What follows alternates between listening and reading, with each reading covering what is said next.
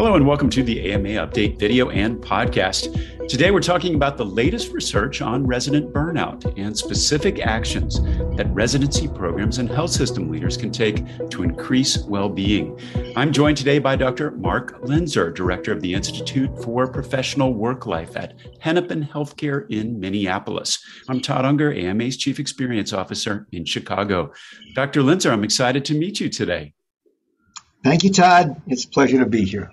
Well, you're nationally recognized for your research and your thought leadership on professional satisfaction and organizational well-being.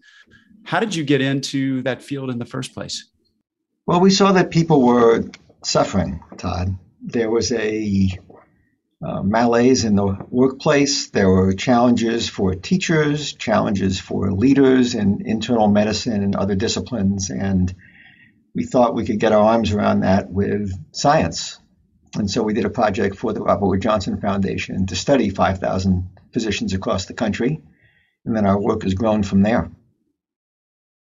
I know, obviously, you've been working with the AMA for a number of years, and the AMA uses your Mini-Z measurement instrument in our well-being assessment efforts with health systems and residency programs around the country. I've got a couple important questions. First, why is it called the Mini-Z? The Z stands for Zero Burnout Program, and the Mini is because it's small and short and can be done in about 2 minutes, as opposed to most instruments that take 10 minutes. So are there larger instruments, and this is kind of a abbreviated version, so to speak? Yes. So tell us a little bit more about the Mini-Z and how it's been advanced for measuring burnout in residents. We created the Mini-Z from instruments used in the MEMO study, a longitudinal study of primary care practices across the country, to bring a 6-page measure down to 1 page, to make it more manageable.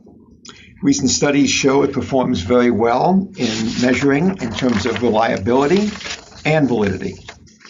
There's a Mini-Z for clinicians, residents, nurses, leaders, other clinical staff, and because burnout is a human phenomenon, we also have versions for teachers, lawyers, and workers in general. It's got 10 items, and a few Mini-Zs have a 5-item add-on for the specific issues of those types of workers. It's been translated into Japanese, Turkish, and Spanish, and is used throughout the world. The core items are 3 outcomes: satisfaction, stress, and burnout, and 7 predictors, including the main burnout causes of time pressure and the 3 C's: control, chaos, and culture, such as values alignment with leaders. Now, we know that both the Mini-Z and the resident version of the Mini-Z have been validated instruments. What's that mean when we talk about validated? How's that done? And why should organizations that are looking to measure well-being pay attention to that validation part? Well, it's important for instruments to be accurate in identifying the issues they seek to measure. So validity is an assessment of whether the instrument is indeed measuring what it purports to measure. So there are various aspects of validity, and thus there are several ways to assess and calculate it. Measures assessed for reliability and validity are preferred. Now, we talk a lot about physician burnout here at the AMA, and we know that it is definitely not zero. In fact, it's increased substantially coming out of the pandemic. But specifically today, we're talking about residents. What do you think are the greatest drivers of burnouts for residents that come out of your research? I don't know, a validation piece of the Mini-Z for residents, or the Mini-Res, in JG, Journal of General Internal Medicine this summer, we found several strong correlates of work conditions with resident burnout, which means there are many ways that programs can address this. These work-life factors included teamwork, control of workload, fast-paced, chaotic environments, and time pressure, as well as some resident-specific items of sleep impairment, program recognition of the resident, and interruptions. In our regression analyses, sleep impairment and lack of program recognition seemed especially important. So one of our key findings is that work overload and sleep matter, even in the era of duty hour restrictions. So obviously, those are really key factors. What do you see as faculty's role in this situation to affect these drivers? I think there's a lot we can do. Evidence-based interventions are usually best. We published our data from Hennepin in Academic Medicine in 2020 and showed the value of numerous program innovations in keeping burnout at moderate levels, such as including Jeopardy coverage for essential life events, a newsletter celebrating resident achievements, removal of after-hours consult pager call, an extra day off for senior residents on the wards, and care packages distributed to our night teams. Faculty being on the alert for adverse work environments, such as excess admissions and inability for residents to unplug from the work environment and head home, or in people being distanced on rounds, so they're not really connecting, might prompt faculty to go deeper and discuss with the resident or program director if they can help. Now, you recently co-authored a publication on burnout trends. Will you share some of the highlights of that research and whether any of those particular findings surprised you? Thank you, Todd. We learned so much from this project. We and the country were not until recently aware that burnout rates had skyrocketed at the end of 2021 to over 60%, when typically they are at 30 to 40%. This paper you referred to in JAMA Health Forum was in 20,000 clinicians across the country and assessed the potential impact of aggravators and mitigators. Feeling valued was a big mitigator, with burnout rates 30% lower if present.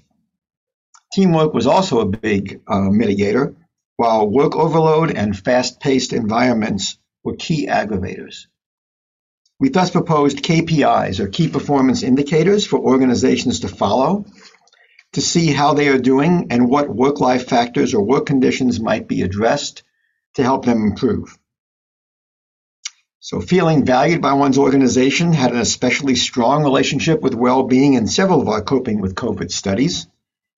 New work by our group is exploring what might contribute to people feeling valued. And unfortunately, in our studies, less than half of clinicians right now feel valued in medicine.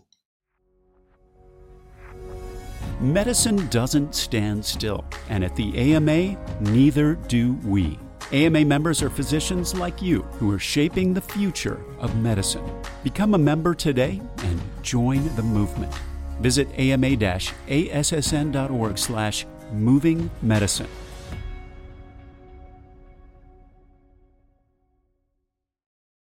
And then also you asked about workspaces and chaos. So workspaces also matter. The physical environment is a key contributor to stress. Ongoing chaos in the environment can be particularly deleterious, and workspaces should be assessed for a busy but reasonable ambiance, as opposed to ones that are hectic or chaotic, which unfortunately arise in close to 40% of primary care practices. Wow. I had a chance to talk with Dr. Sinsky, too, one of your research partners who works at the AMA on this topic. And she outlined some of those findings, too, and this issue around feeling valued, control over your environment, and also this chaos. You can just imagine that kind of matrix where somebody feels not feeling very valued in a high chaos environment. That is probably not a quadrant we want to be in, but it sounds like coming out of a pandemic, we have been there for some time. Is that right? That is a very, very important observation, Todd. Obviously, your research have been incredibly important in understanding this particular topic. What kind of actions have you seen taken, especially by program leaders in residency institutions in response to the learning, and any kind of specific advice you have for leaders who might be just starting out on trying to improve the situation? Our main message, which comes from our medicine residency program director at Hennepin, Dr. Rosemary Quirk, is to involve residents in the data review and the interventions. So this is a team effort. Let the team guide what needs to be changed and where to go, and then let you know if you got there. This goes beyond internal medicine. Dr. Ralph Greco, one of my heroes in this field, published his surgery team's work at Stanford in JAMA, describing what they call the Balance for Life program. everyone can be a part of system change for the betterment of all residents and their patients. I'm curious, how have you seen health systems leverage this work, especially in the recruitment of residents and dealing with something also that Dr. Osinski brought up in our conversation, was the strain that staffing problems are really driving in the wake of the pandemic? So 2 parts. Let me see if I get to both. Our perception is that applicants to residency programs are glad to hear when a program takes wellness seriously. So it's a big recruiting tool.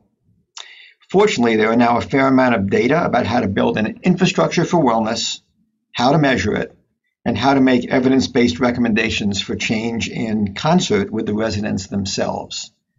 So we are very interested in staffing shortages, and that is one of the next pieces of data we plan to attend to, is how to look across the entire workforce. We have a paper under review that looks at workload and burnout across the healthcare workforce, in doctors, nurses, clinical staff, and other staff. This is not an issue that's restricted to clinicians. It's all across the workforce, and we need to look at each layer to know how to help everyone. Now, a lot of the findings coming out of the Mini-Z research have informed, I'd say, the work that AMA has done to identify the sources of burnout being largely rooted in system-level problems, about 80%. And that has really generated our work in Steps Forward, the modules on the AMA site to help address those. How, now when you look at residency programs, are you thinking about redesigning at the system level to address drivers for residents?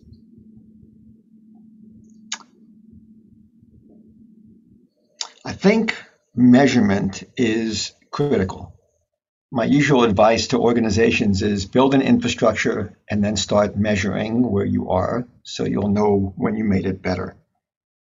So knowing where you are allows you to determine where you wish to go. And once it gets better, you can then continue to drive improvement through measurement and evidence-based interventions. Taking the long view, as you suggest, will bring improvements to trainees, faculty, and other clinicians, staff, and patients. So really, it's about, we've been measuring now for 8 years at Hennepin, and having successive years of data involving the residents in the change, one by one, making the very specific aspects of work life better, is what this takes. And I've seen so many residency program directors who are so good at this. I'm very optimistic. Anything that we should be on the lookout for in terms of research in 2023?